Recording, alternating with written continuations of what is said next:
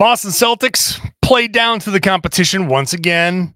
Jayson Tatum gets tossed, not ideal, but the Celtics still win. Let's talk about it right now on the Locked On Celtics podcast. Be ever ready. Recognize the city of champs. Boston, baby, we do what you can't.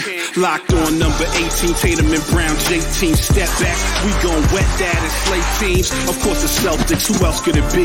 Screaming like KG with the Larry O.B. Corrales above average, assessing the team status. Best daily pod, no cap, salary matching. Clutch like Bird the DJ, Pete John on replay. Prime time, dapping up the truth on the sideline. Raining J's, how it started, raising banners, how we finished. Locked on Celtics pod, home of the winners. B. Hey there, welcome back to the Locked On Celtics podcast right here on the Locked On Podcast Network, where it's your team every day, and I got you every day. A free, fresh podcast dropped directly to your device. If you subscribe, you can also watch the show on YouTube. Hop in the comments section. Make sure you're letting me know what you think about the Boston Celtics 125-119 win over the Philadelphia 76ers. If you're new to the show, I'm John Corrales. I used to play a long time ago. Those days are long gone now. I cover the Celtics for Boston Sports Journal and for you. I'm here for you. Let's talk about this game here. There's a special bonus. Usually we get Monday through Friday podcasts. This is Friday into Saturday. It's basically Saturday morning at this point, most places that are listening to this show. So the Celtics get the 125-119 win. I'll talk about the guys who bailed the Celtics out late in the game. Later on, Peyton Pritchard, Al Horford, playing down to this team, but still finding a way to win, which is a good thing. That's all great. But let's start with the big story. The big story out of this game is Jayson Tatum getting ejected, 2 technical fouls, and the Celtics kind of finding a way to win without him. And frankly, let's just start with this. Jayson Tatum was having a good shooting night, really, but only at the end of 3, he was 6 of 9, 2 of 5 from 3. He got to the line, 7 for 9 from the line. So he shot more than 9 times, really. So probably more like 13 shots. Led the team, tied with Derek White for 21 points and 7 rebounds, 4 assists, a steal, a block. That all sounds good. 7 turnovers, though. Oh, boy. Not a great performance from Tatum. Those turnovers were very frustrating. A lot of them were steals. There was one travel in there somewhere. But a lot of these were live ball. The Celtics got just crushed with these turnovers. 20 turnovers overall, which really, if they had just taken care of the ball, this would have been a much different story, because they got 26 points off of 16 Sixers turnovers. They did their job turning the Sixers over and scoring off of that, but then they turned it over 20 times and gave them 23 points themselves. So they put themselves in a position where they couldn't pull away. The Sixers had 16 second chance points and 15 offensive rebounds. The Celtics put themselves in a position where they did a lot of things well, and they couldn't put the Sixers away. And Tatum was front and center there.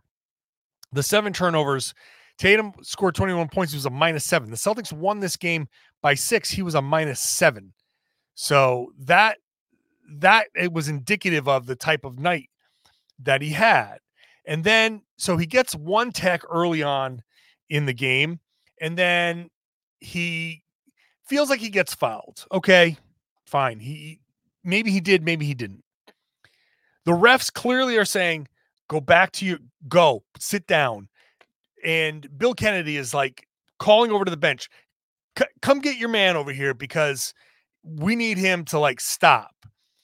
And it's on Tatum to say, okay, you know what? I'm going to stop right now, because it's very obvious these refs are not having it. Was the tech soft? Sure it was. Was the first tech soft? Sure it was. And maybe if you know the first tech is soft, you know that they're throwing around soft techs. So be careful, right? Every basketball player on every level is taught, understand how the refs are officiating the game. This is a human element to basketball.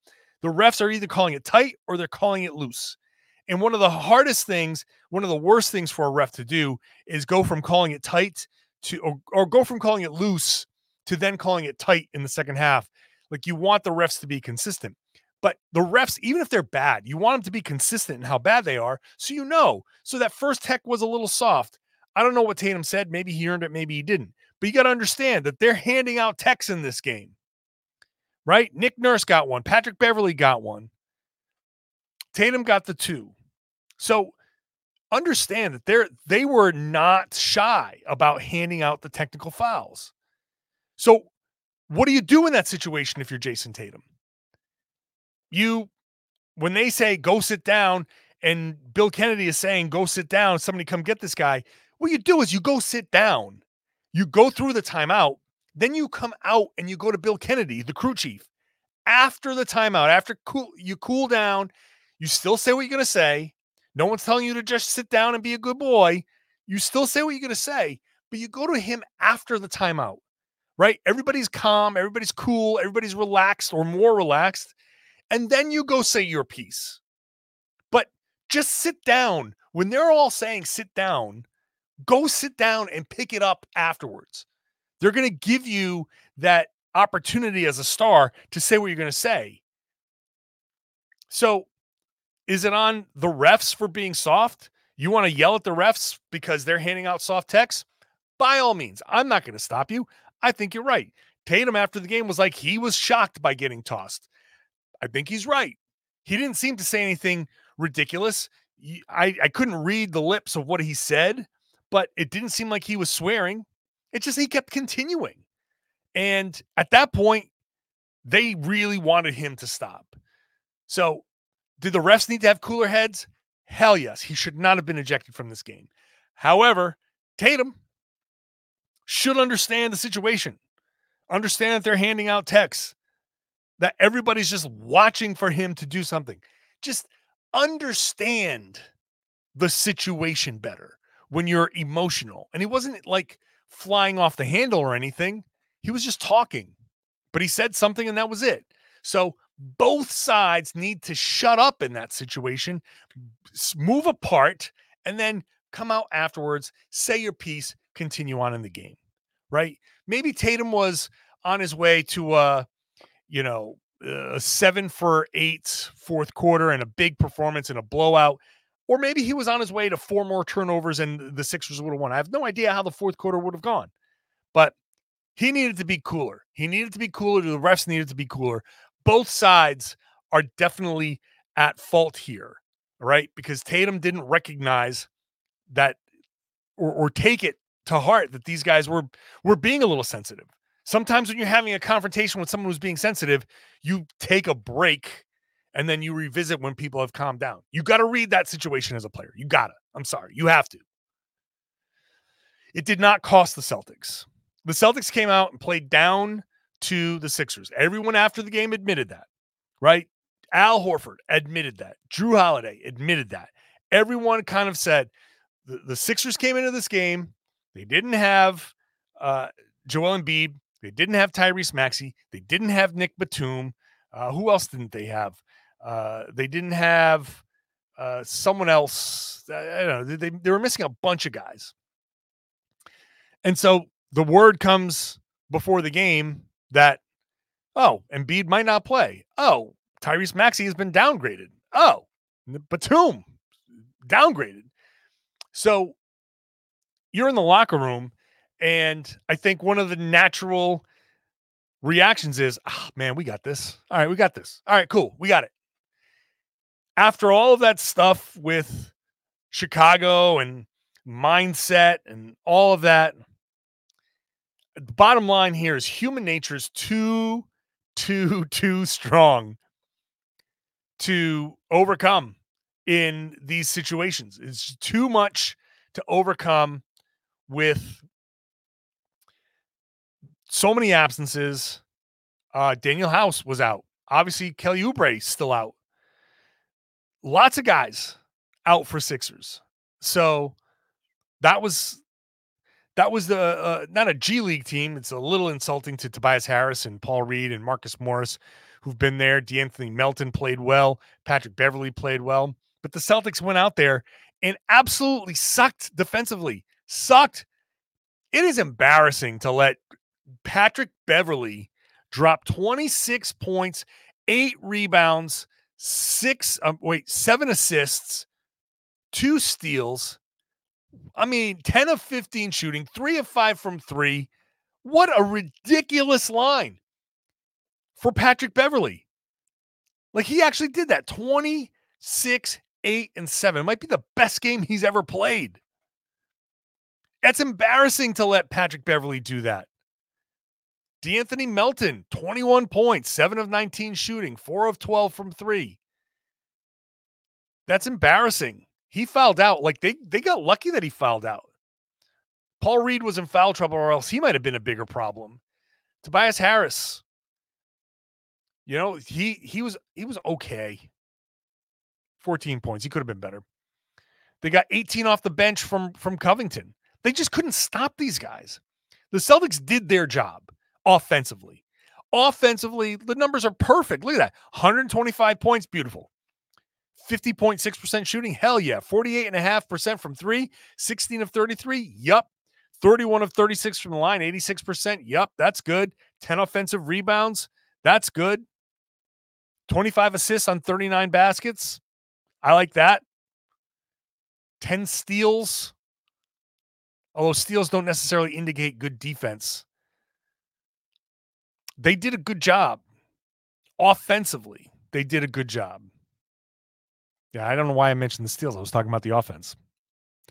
So they got 19 fast break points. But what they couldn't do defensively, especially in the first half, was get any stops. They just getting blown by. Patrick Beverley, DeAnthony Melton just blowing by them, giving up open looks from 3. The Celtics got crushed in the overall shots, 94-77. I don't know how the Celtics were able to win this game. You look at the box score, and if you didn't see a final score, I'd say, okay, this was close, but points off turnover, second chance points, like this, it looks like the Celtics probably would have lost this game, but they managed to win, and that's the good part. This is another one of those games where it was tough. It was not a really great, I don't want to say good effort, although it wasn't the best effort. The execution was poor, but they found a way to win. And that's because Peyton Pritchard and Al Horford were amazing in the fourth quarter. That fourth quarter was just beautiful from Al Horford, who the turning point in this game was, I thought Al Horford got both blocks, but it's 7.5 minutes to go or so. Philly 106-104. And this is such a huge moment in this game. Another turnover. Al Horford tries to find Sam Hauser back door. Does not connect. Turnover. Out go the Sixers. Running in transition. Out to Tobias Harris. Looks like he's got an open dunk. Al Horford swoops in, gets the block. Harris gathers the ball, goes up 2 hands, and I guess Horford and Jaylen Brown combine at the rim. They gave the block to Jaylen Brown in the box score. I don't know if they're going to go back and look at that, but I thought Al Horford blocked it. But regardless, they combined to block that shot. So 2 dunks at the rim blocked on Harris. Celtics get out. Eventually, Drew Holiday hits the 3-pointer, so it's a 5-point swing. They go, instead of 108-104 and the Celtics down 4, it's 107-106 and Boston is up 1.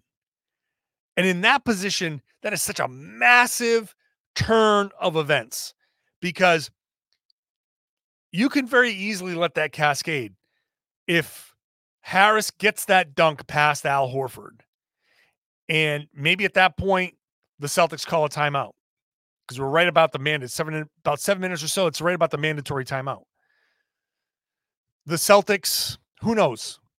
one miss, a Philly make, and it's 110-104, and the momentum of this game changes, right? You're playing from behind. The way you coach the game changes. The way the offense tries to panic or panics and tries to answer changes. And it could have gone really wrong. It could have gone really wrong from there. That play from Horford and Jaylen Brown changed the entire course of the rest of that fourth quarter because the Celtics were basically still in control the rest of the way. The lead dipped, like Beverly hit a couple of free throws and put them back up one, but there's a big difference between fighting in that up 3, down 1, back up 2, whatever, to being down 6 and trying to fight back. You don't have Tatum, and who knows who forces what. Something could change drastically. So Al Horford just making the critical plays, the hustle plays, doing what he's supposed to do, and making it turning a tough game, a potential loss, into a win. The Celtics continue to find ways to win these games, which means they don't give up. They don't get down on themselves. They continue to fight. They continue to make some sort of play, some sort of effort. And there's two ways to look at that. The positive way is here's a team that's still like doing what it does sometimes and figuring themselves out and trying to navigate. Still no Porzingis. And at that point, you're getting a bad performance from Jayson Tatum. And you say, hey, all of these things, they get the win anyway. That's a positive thing.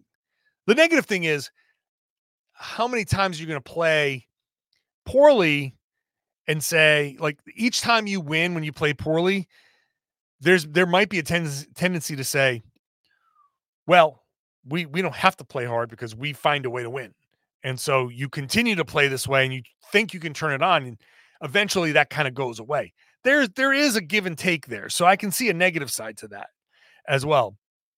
But I'm going to skew positive just to be, I don't know. I don't want to go down that negative road because I don't think that's where the Celtics are going. I don't think they're like coasting just to coast. Again, human nature is what it is, right? Like, it's 82 games. Every team in the league, that's not just a Boston thing. We just saw the Bucks lose to Chicago in Chicago. They didn't have DeMar DeRozan. They didn't have Zach LaVine. And they go into overtime and lose. They give up a game-tying three-pointer at the buzzer, and then they lose in overtime. The Bucks, I mean, I know the Bucks aren't having the smoothest start to the season, but they're still the Bucks. And those are the Bulls, the team that the Celtics blew out, and the whole story going into the weekend was, running up the score on the Chicago Bulls. So every good team has their losses. They're bad losses, right? Like look at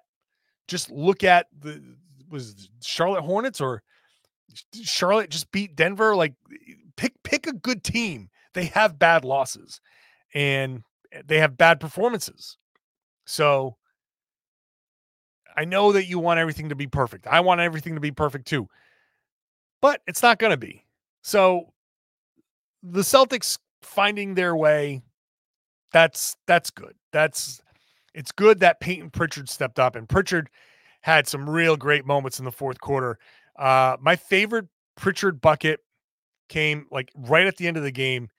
The Celtics, I don't know how they managed this, but it was it was 121 to 116. The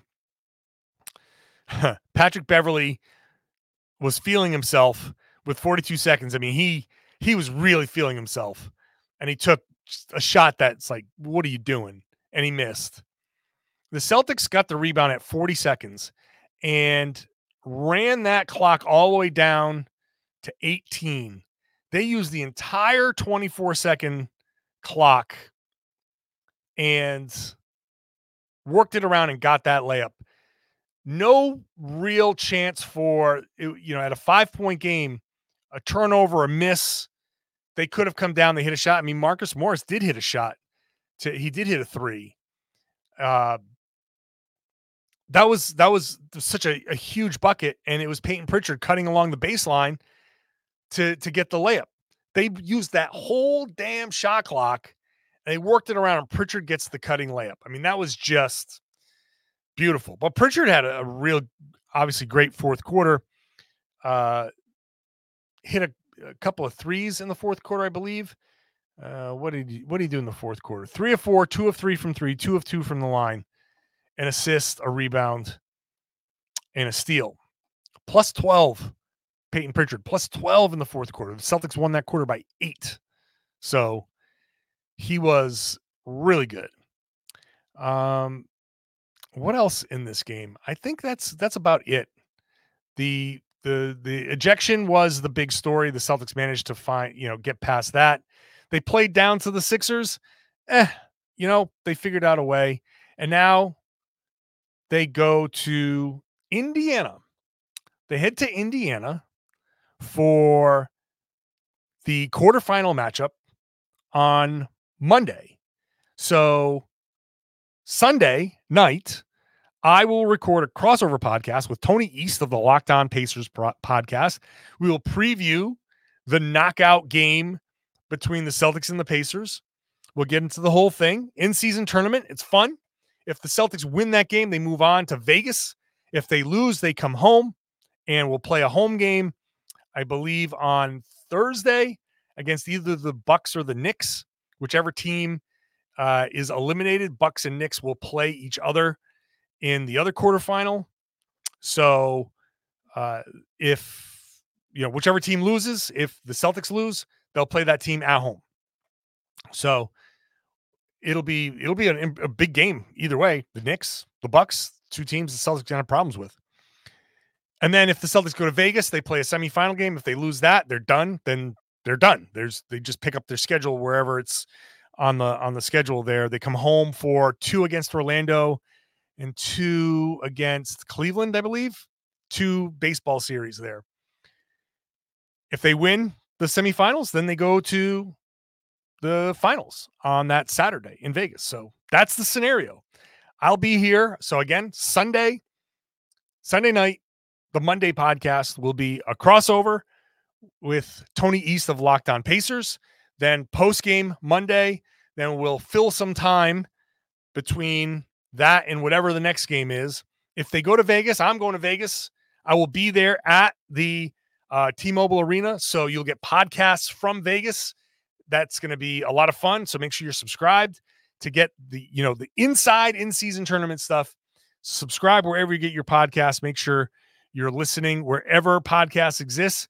You can also watch the show on YouTube. Make sure you're in that comment section. Let me know what you think. If you're an everyday or if you're with me Monday through Friday and on these bonus podcasts, I love you. Thank you for coming by to the arena at the TD Garden and saying hi to all of you. Thank you so much. Now share the podcast. Tell your friends. Tell everybody that they should be listening to and watching the Locked On Celtics podcast right here on the Locked On Podcast Network. It's your team every day.